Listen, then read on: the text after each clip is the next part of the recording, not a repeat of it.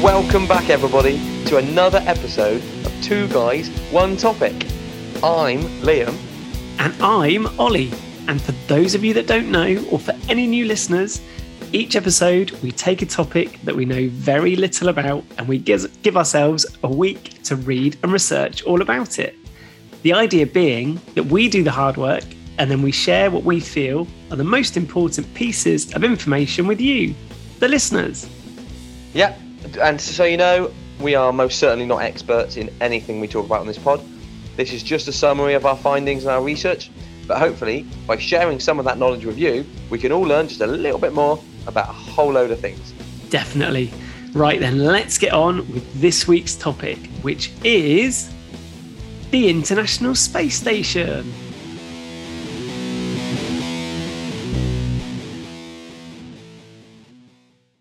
Okay, Ollie, this week's episode was your choice. So if we've got any new listeners, particularly like listening to this one, each season, one of us gets to choose an episode and the other one just has to learn about it regardless. And you chose the International Space Station because you seem to love space stuff.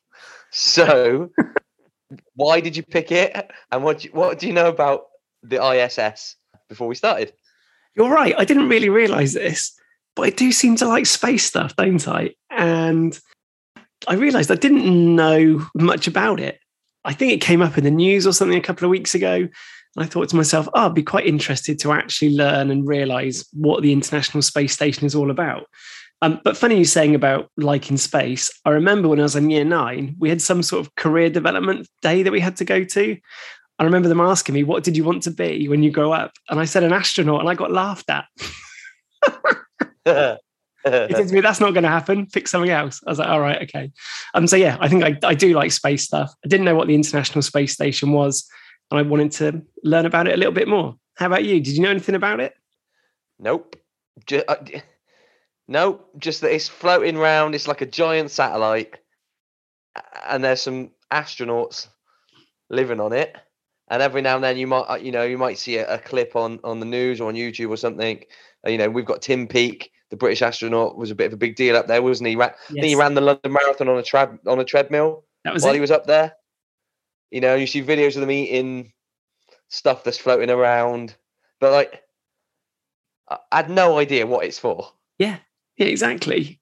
It's something that you hear and read about, but not entirely sure. So should we just cut straight to the chase then? And just let everybody know, if people are listening and they don't actually know what it is, what actually is it then, Liam?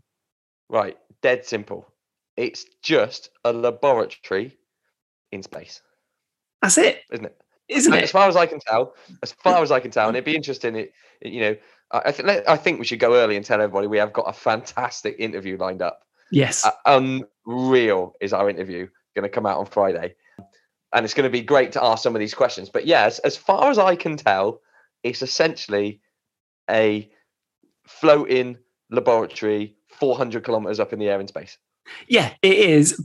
But I suppose, let's do it a little bit of justice. So it's like a world-class, state-of-the-art orbiting laboratory. It's like, it is, top-notch that's out there. And it's also, it's a habitable satellite, and I think, as you just saying there, how high up it is, it's in low Earth orbit where it is. But yeah, it's basically somewhere since 1998 that it's been up there, and for the best part of 20 odd years we've been doing experiments up there to try and further understand how we might interact when we go up into space and how other animals might interact whilst they're up there as well. Yeah, it's the zero gravity part that's the big deal, isn't it? Yeah. You can do things in zero gravity and you can observe things in zero gravity that you just can't do on Earth anywhere. Yes. So unless you go on one of those planes that just keeps dropping, those planes where you can have zero gravity for like a minute, but I'm not sure doing an experiment in that constantly is not going to work. So yeah, it's that zero gravity thing. It is the big deal. It's selling point, I guess. But I got a few interesting facts about it. You probably got some as well. Do you know it's traveling? And we learnt this actually when we did our space debris episode, our space junk episode. It's traveling at 17,500 miles an hour. It is absolutely zipping around. And another way of putting that is it's doing 5 miles every second. So it's absolutely stonking around. As Liam said, it's 250 miles away from Earth. This bit puzzled me a little bit. Do you know how long it takes to get there from Earth? Well, it's 250 miles, right? Now, a rocket must go well fast. So I can't imagine it takes anywhere near as long as you think it does. Yeah. Like, it takes like a couple hours. I bet it's not very long. It takes 6 hours to get there. I don't know, in my head, just when you think of space, you think that everything's really far away. But yeah, it only takes 6 hours to get up there. So yeah, 250 miles away, takes 6 hours to get there. And it flies around the world every 93 minutes, doesn't it? So it's zipping around the world. Yeah, which means it observes 90% of our planet every day. So because it doesn't just go around the same part of the Earth as a ring. It's because the Earth is obviously rotating and all those sorts of things. It ends up covering about 90% of the Earth. But you're just saying about stuff in space is far away. Now remember, stuff in space is like millions of miles away. This is only 250 miles. It's not really anything as far as space goes. Yeah. It's basically nowhere. Yeah, completely. So yeah, just vertical, straight up. And then the other thing then about saying about it zipping around. And how fast it's going. So it makes 16 orbits of the Earth every 24 hours. So it means that it sees 16 sunrises and sunsets as it's spinning around the world, which is pretty cool. That'll throw your time off, won't it, when you're up in space? So much for jet lag. You just see the sun come up and down every 90 minutes. I'm not sure what day it is anymore. So it's been there. It has been up in space. As of now, 8,528 days and 13 hours, and maybe a little bit more, which is 23 years and a little bit. If you go onto NASA's website, there's a clock just ticking, like how long it's been there, continually habited. Okay. It's about the size of an American football pitch. Yeah. If you imagine like an American football pitch, which I don't know how much bigger they are than an English football pitch. I can't imagine there's too much difference. If you imagine, no, it's like 110 yards, isn't it? 120 yards, the two end zones. But yeah, and it weighs. You got that written down? So what was it? £1 million? Yeah, £930,000 or something. So yeah, getting on for £1 million. You can see it from Earth as well. Do you know that? Yeah, I did read this, and with you saying about it zipping around and it covering 90% of the habitable planet, they reckon it's quite likely that people could have seen this as well. So it's bigger than what I thought it would be by saying it's about the size of an American football pitch or an English football pitch. But because it was so big and because of the solar panels that it's got on it, it actually reflects a lot of light. It's the third brightest thing in the sky. And so at dusk or dawn, it is quite likely that if you're looking in the right place, that you're able to actually see it traveling through the sky, which is pretty cool. And even on the NASA website, you can have a little look and you can put in where you are, your postcode or your zip code, and it will then tell you when you can expect to see it and which sort of direction to be looking up in the sky, which I'm going to give that a go. That's pretty cool. Try and take a picture of that. Get it on Instagram because it just looks like a tiny dot where you never be able to see it. Because Venus is pretty bright, isn't it? It's like it rivals. So Venus, the planet Venus, is really bright, and you can see that quite a lot as well. It's the third brightest thing. So the moon is the brightest thing, then Venus, and then the International Space Station are the three. Okay, so we've sort of touched on it there. Why was it built? Yeah, that's a good point. We said a few things about it, but why do they even build it? So we've explained that it's to be doing science experiments on it, but I was looking into why it was built, and I think it was more down to sort of the space race that we've talked about previously, and about the US and Russia wanting to get out into space. And it was a project that the Americans first wanted to start getting out there in the 1980s. It was called Freedom. And it was Ronald Reagan he was the person who actually authorized NASA from coming into existence. Okay. And they said, yeah, let's almost show our space credentials. And Russia, they were doing the same thing. They were saying, let's see who can get out there first and get this orbiting space laboratory to be showing who was the better nation out of the two of them. And so they went on this endeavor to try and build it within 10 years, but they then realized the costs of it was spiraling. It was getting out of control. And they then decided, actually, we should try and join up with some other countries and build it collaboratively instead. Which is basically what they did.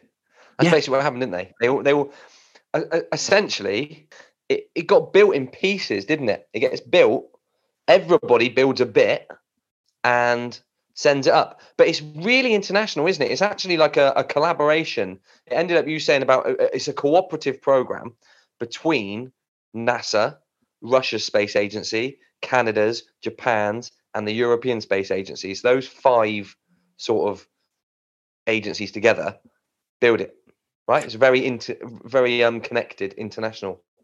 Did you realise that? I don't think I'd ever properly thought about the International Space Station and how it would have been put together, almost like Lego. It would have been it's been put together in space, like the biggest Lego set ever. Yeah. Hasn't it? Yeah. Well, first of all, the clue's in the name international, realising every because I think a misconception is that it's NASA's. It's a NASA thing. NASA is space. Therefore, this thing is American, if you like. Yes. But I think, the clue is in the name international, but realising that it is actually this collaborative thing between 5 different agencies. Yeah, that was a bit of a shock. But yeah, putting it together, they all build bits on Earth. These pieces, they call them nodes or like modules. These pieces have never met each other until they're traveling 17,500 miles an hour in space. And then they sort of connect them all up. Yeah, that's pretty mad. It did make me think a little bit about our container shipping episode as well, where we then said that to get container ships out there, you then had to come up with this universal approach of getting all these container ships to interlock with all of the infrastructure around it. So I suppose that's what they did when they came with this international agreement. So just so people know, the International Space Station, it's then made up, I think it's on 16. It's currently made up of 16 pressurized modules that come from different countries. So 6 of them are Russian, 8 of them are from the US, and then a couple of other countries have got a few there. But if we go back to 1998, so the first module that went up, this was a Russian control module called Zarya. And that went up on the 20th of November in 1998. So Russia was up there first with their control module. And then it was a month later where the US, they sent up one called Unity. Then that node then connected on a month later. And that's where it then started to grow from there. Yeah, quite quickly, actually. In the next couple of years, they sent up quite a few pieces, quite a few of these modules. And then about almost exactly 2 years later, so the first one you said went up in November 98. In November 2000, people went up there, and it's been habited. That's not the word. What's the word? Well, continuously occupied. It's been continuously occupied since then. Rather than there's another. Liam can't work out the word. Habitated. That's not the word. I don't know what the word is. In habitat. I don't know what the word is. There's been people there, basically, since November 2000. Essentially, there's been people on the space, and then over time, I think they've sent up 42 separate assembly flights. So separate, not necessarily, they're not bringing up massive pieces every time. Like you said, there's only 16 particularly giant big nodes. But 2011 was the last main piece that went up. Yeah. And so essentially, it was completed then. So just to say then, so they came up with this international agreement. Lots of other countries have got involved. The countries that are involved, as we've already said about the United States, which is NASA, you've got Russia that's involved. Their space program is called Roscosmos. You've then got Canada, which is the CSA, Canada Space Agency, Japan, JAXA, and then Europe, which is the ESA, the European Space Agency. And the European Space Agency, that lists about 10 or 12 countries as part of that. So yeah, it's a real international effort, lots of countries involved, and they've all added different things. One of the things that I think Canada was particularly proud about was they sent up a massive robotic arm. I don't know if you saw any of this. It's absolutely enormous, but it can then be moved around and added to different parts of the space station, and can be used for different tests and everything that gets carried out.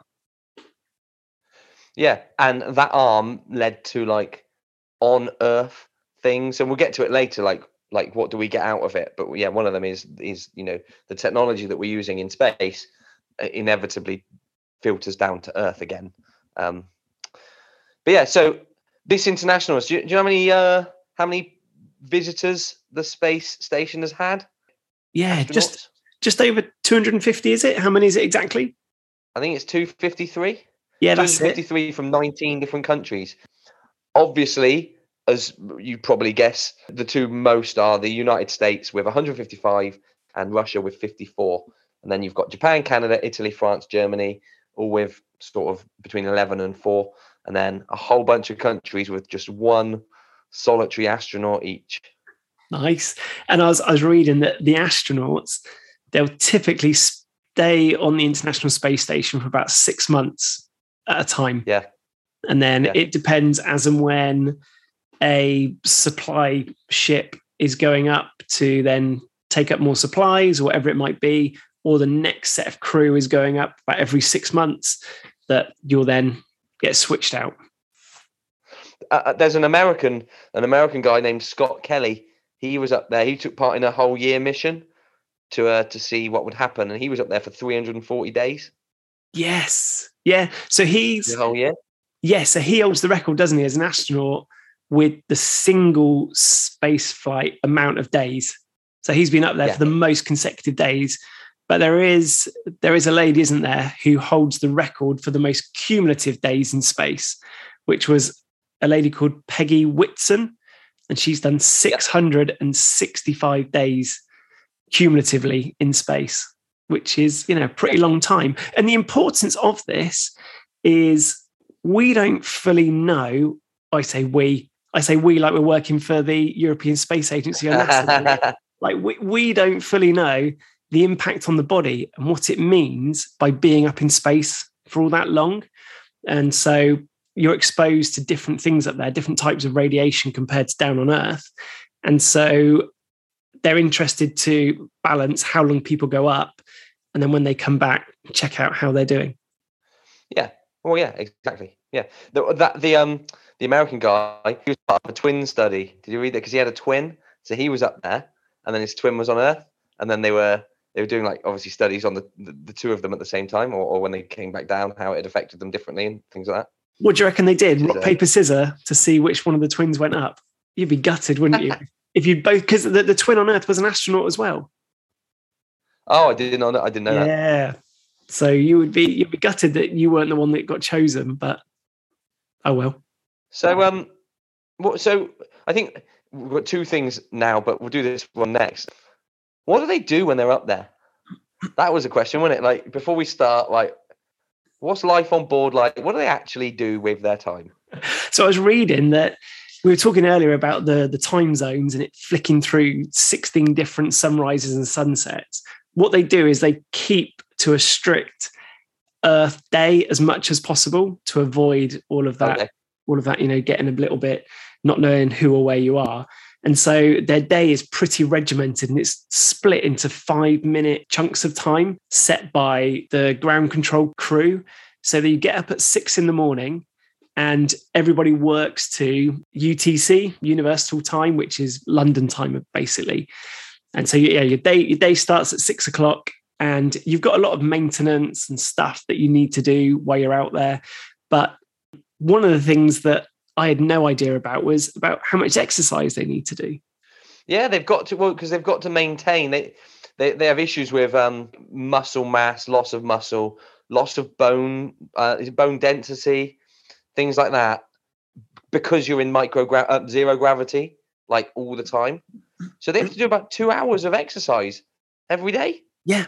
And you one of those things that you just take for granted with being in gravity is that gravity is constantly pulling on our body and on our system and making our muscles work. Whereas if you're out in space, with that not happening, you can just start to wither away and just start to, if you're not using your legs, you're not using your arms, you're not using your legs. So they've come up with this funny treadmill, haven't they, where they sort of anchor themselves down to this treadmill and then run on it.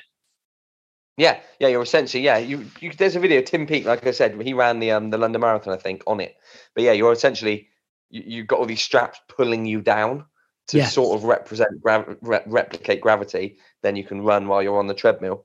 You were saying they've got an exercise bike with no seat because you don't need a seat. Right? You don't need a seat because you'll just end up floating. One of the weird things, and watching some of the videos, I definitely say to anybody listening now who's half interested, just Google just about the International Space Station and just seeing people just floating around, going from like one node to another node, and how they get around. They sort of like push themselves off from one wall as if they're swimming, as if you're pushing yourself off the edge of a swimming pool. They just float horizontally all the way to the other side. It's crazy. But what I then started reading is if you're in the International Space Station for 6 months, the calluses start to go off the bottom of your feet, off the soles of your feet. And instead, you're not using them. Because you're not using them. You're not walking anyway. You're just floating the whole time. Yeah. And instead, you start to get calluses on the tops of your feet because you're sort of anchoring yourself down, and to help yourself turn corners and stuff, you're sort of like hooking your feet onto stuff.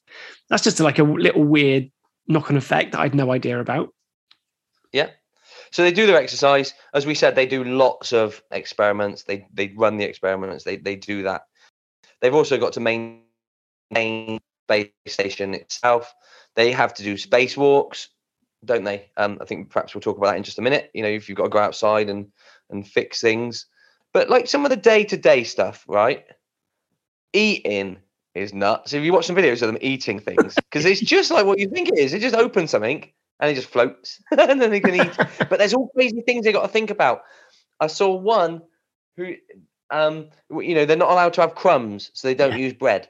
Yes. So they use wraps, like, instead, because you can't have crumbs floating off and like getting in all the instruments. Yeah. Because they say that if toast were to, if you were to have toast, that'd be a nightmare. All the crumbs and everything, all the bits that would go off that. If it then got off somewhere and stuck, and then fungus started growing in the cracks of part of the space station, it could cause all sorts of issues. So pretty much all of their food that they have is dehydrated, and they have to then open it like with a special pouch and then add water to it. And a lot of it is like a smoothie type drink. But it's apparently the taste is pretty bad. You sort of lose the proper taste that you'd had from it. I think it's similar if you're on an airplane. The food never tastes quite the same, does it? When you're up in an airplane, it never tastes quite the same. But little things like salt and pepper, you're not allowed that. Well, you can have it, but it has to be in liquid form. There's some weird videos of like liquid form salt and pepper. Lots of stuff. Like, can't spit out your toothpaste. You got to swallow it. Yeah. And like sleeping. Did you see them sleeping? They sleep in like they sleep in like a grow bag, like what my little girl used to sleep. If you've got kids, they sleep in this funny little sleeping bag with armholes. Yes. They basically get in that, strap themselves in, and because you don't need a pillow, do you? Because you don't need a pillow to rest your head on. So weird. Your head's just relaxed anyway. You just relax, and everything just relaxes, and you just fall asleep. So you're in the size of something about the same size as a telephone box. And also, there's no concept about which way you're sleeping. You can sleep upside down or the right way up. It doesn't make any difference because, like I say, that there's no concept of what the right way up is in space, which is pretty mad. Yeah. But one of the things that just about your general day-to-day, which is something that I'm sure loads of people would be thinking then once we've started saying about you can't spit your toothpaste out and there's no running water. Just simple day-to-day things like going to the toilet. That's funny. That's not quite as straightforward. Well, I didn't actually look at this, and you told me that you were going to talk about this. So my guess is do you have to connect yourself onto some sort of Hoover? And essentially, as you're going, it's sucking. Is that what happens? That is exactly it. That is exactly what they have to do. So each astronaut gets assigned their own tube, if you like, with vacuum and suction. And yeah, that's what happens. But what then happens with the wastewater is that it then gets reused and then ends up being filtered via a filtration system and then coming back as drinking water, which I guess is what happens down on Earth anyway. But I suppose if it's, it's come from one of the 6 people that you're living with, it might be slightly different. But apparently it's a big old deal. I was reading about Russia did have a space station called Mir, and it had a power failure, and the astronauts had to rely on using bags for going to the toilet, and morale quickly fell on that space station. People quickly fell out with each other just because of that simple hygiene thing. So it's a pretty big deal for them, just being able to have looking after themselves that way. Yeah, right. Okay.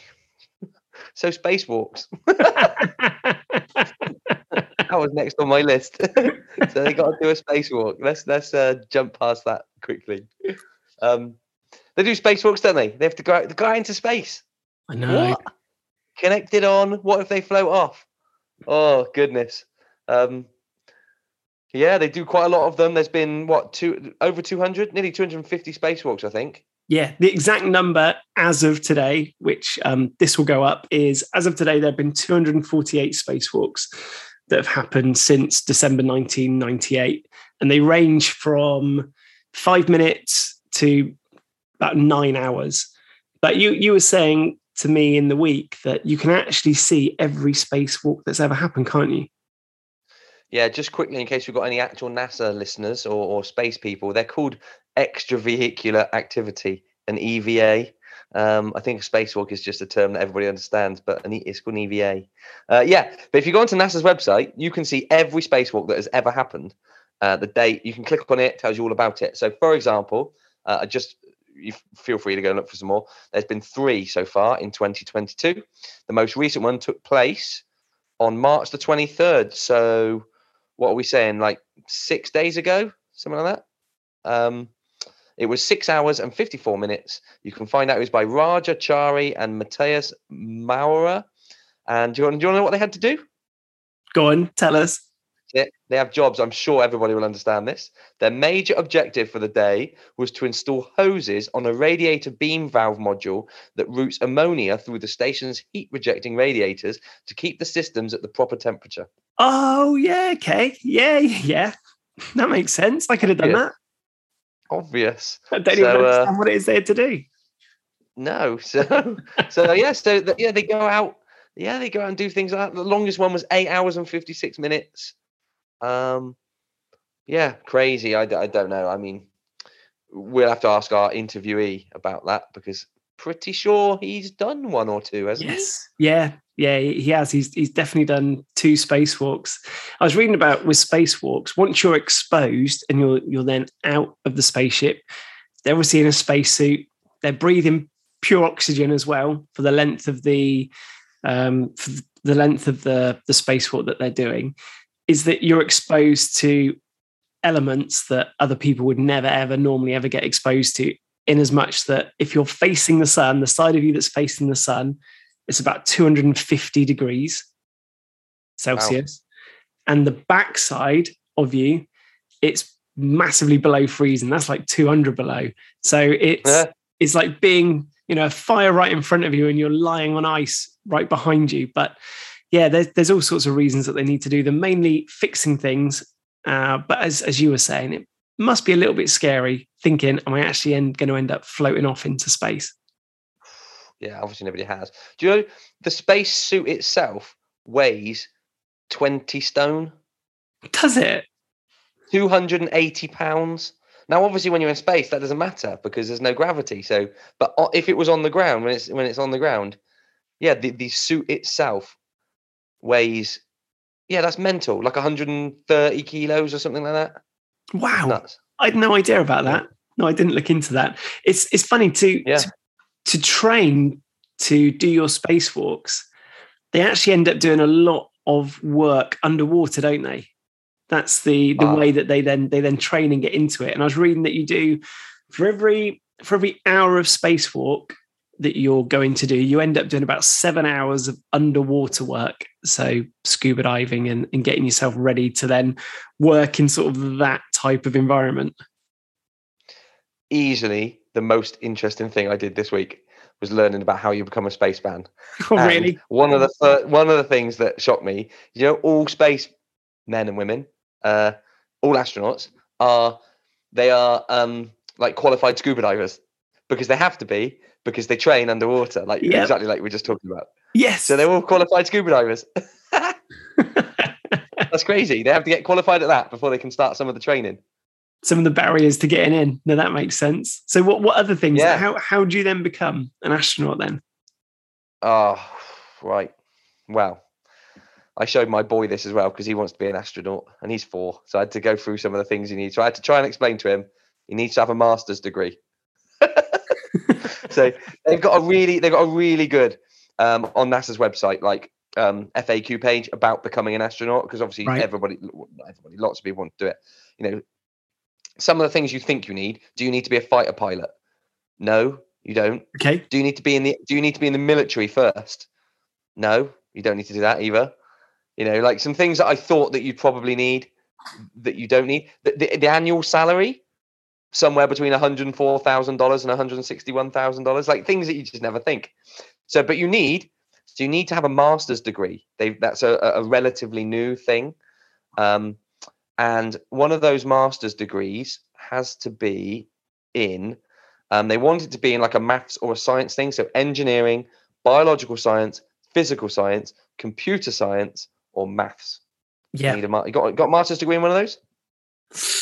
Not yet. Okay. Well, let me tell you something else you need. You also need to have 20/20 vision. Okay. Do you have that? Might be all right on that. Might be. You are allowed to wear glasses, and you are allowed to have had laser eye surgery. Now, I have got a dodgy left eye, and I cannot have it corrected through surgery, and glasses don't make any difference. So I'm out because my eyes, I cannot get my eyes to be 20/20. Oh, boo. Oh, no. So you need to have this degree. If you don't have a degree, you need to have 1,000 hours of pilot time in a jet aircraft, which is pretty nuts.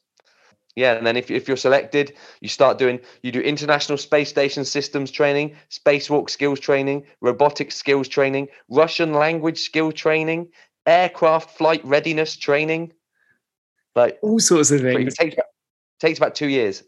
And so this year, they've just chosen NASA have chosen their 10 new astronaut candidates from a field of 12,000 applicants. Wow.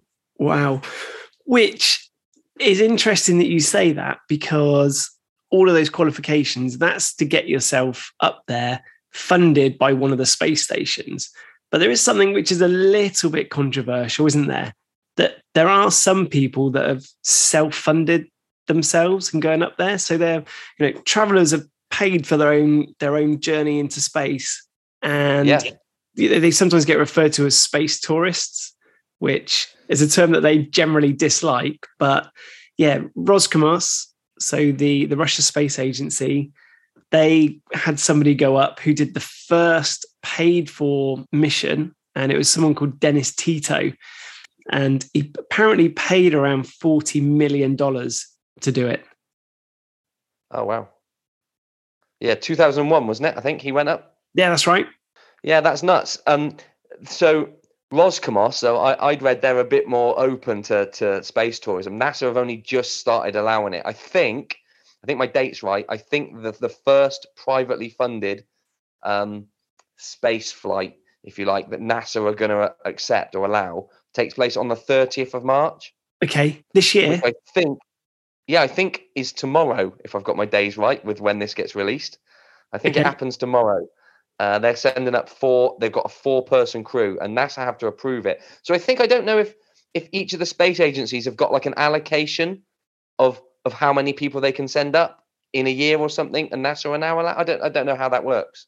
I think I bet you're probably right. It'll be down to funding, won't it? Seeing as the majority of the funding comes from NASA and from Russia, they probably get more of a say on who it is that can actually go up. I think you said right at the top there that, Tim Peake, the British astronaut, he's the only person from Great Britain that's been on the International Space Station, isn't he? Yeah. But so NASA have said, though, you have to use like commercial vehicles and launch vehicles that they've approved. So stuff, like the stuff like SpaceX, they've approved that as a system. So you can't be flying up on something that they've never heard of. But I don't imagine that's ever going to be a thing. No, I mean, you're thumbing a lift somehow to get yourself up there. Yeah, NASA are trying to. They want to stimulate. They call it the low Earth orbit economy. So they want companies to, I guess, be competing with one another, because when there's competition, the price of the technology and stuff comes down, doesn't it? Because everyone's doing it at the same time.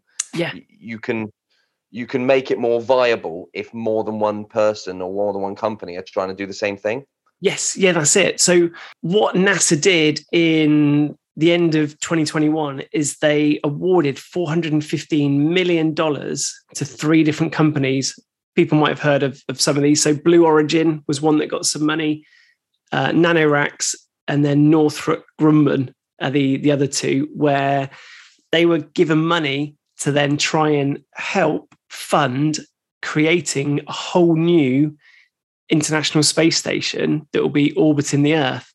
And that's because the old one, it's been up there since 1998, but it has got an end life, hasn't it? It has got a date where it's all going to come to a dead interesting. Yeah, 2031 they think is going to be the day of its demise, and essentially what they're going to do, they're just going to crash it, aren't they? Very much like what we read about space junk. They're going to bring it back down. And so I was reading the line I read about it is that NASA is planning for it to have a fiery end. So it's going to effectively get burnt back up by re-entering our atmosphere. But not all of it, though, is it? Not all of it. No. The most recent nodes, and I guess the ones that are still worthwhile keeping, will disconnect. And then this is nuts. They will disconnect with a plan B, and they will then reconnect to these other new ones that are going to go up to basically make a new one. Yeah. What? And these companies that are producing new modules or new payloads, they're going to go up with their own propulsion system, so they don't need to connect to the International Space Station. They can go up and they can essentially get in orbit on their own, so that when the ISS gets broken apart, parts of it will go and join them. How mad is that? There's some amazing technology there, isn't there? So yeah, the idea is that this will happen by January 2031.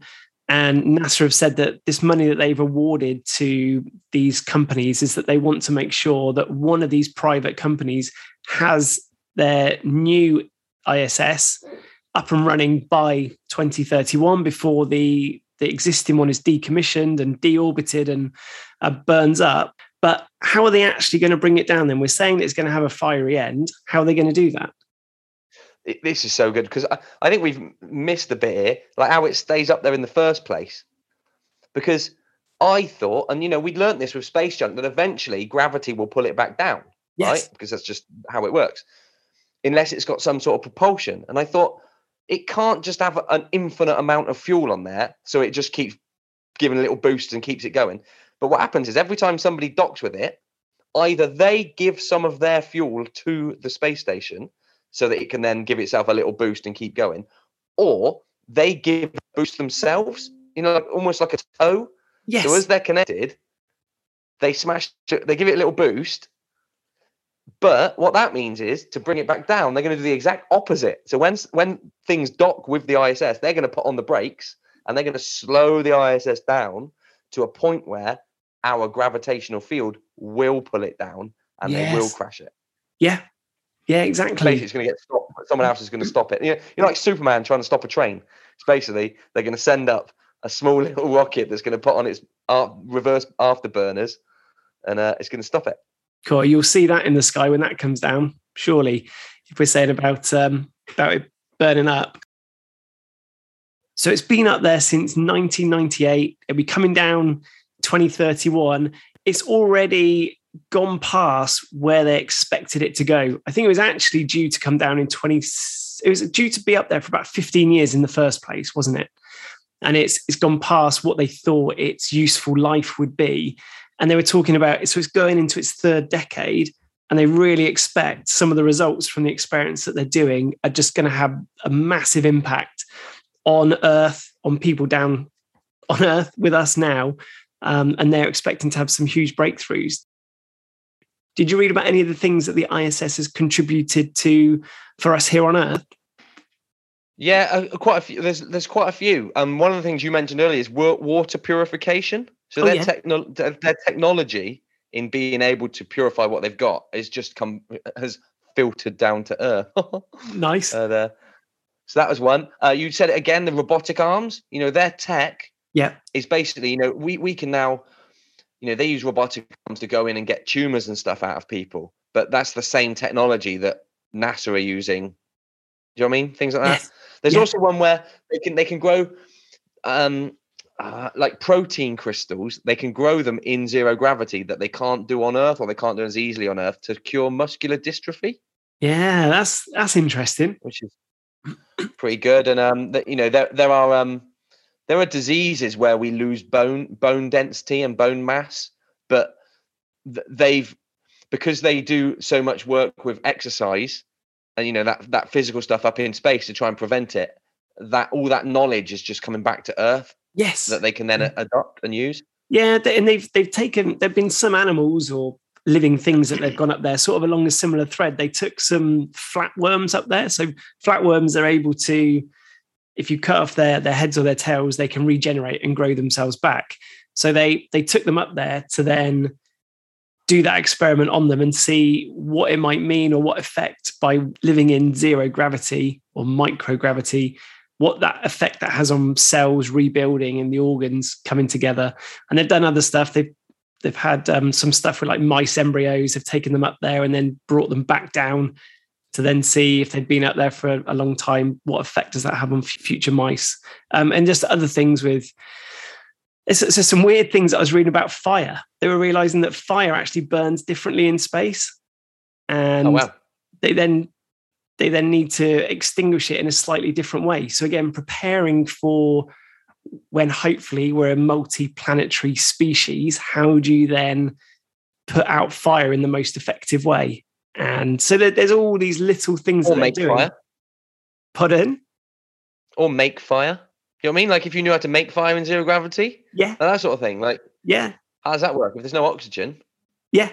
Yeah, exactly. Fire needs oxygen. Like, have they worked their way around that? There's all sorts of things where they've put ants up in space and they've just measured their behavior. Like, how do they change? How does the behavior of the colony get impacted by being in zero gravity? And it turns out that they do actually act differently. It's like, would us as humans have different ways of acting and responding if we're then constantly in a lot less gravity for whatever reason? And then they need to try and figure it out.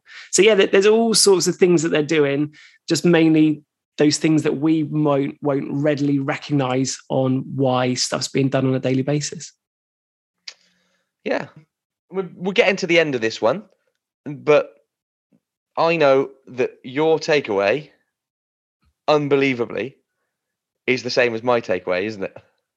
I can't believe this. There are so many facts and figures about the International Space Station.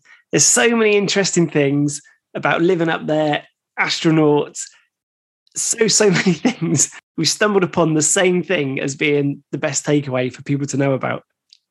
Not only that, we then researched the same second thing off the back of this thing. So I'll say the thing, and then you can say the second thing, and know that we both did this, which is nuts, right? Okay. The International Space Station is the most expensive thing humans have ever built.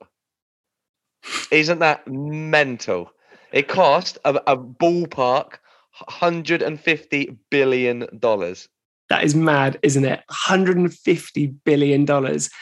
So we then did the same thing, right?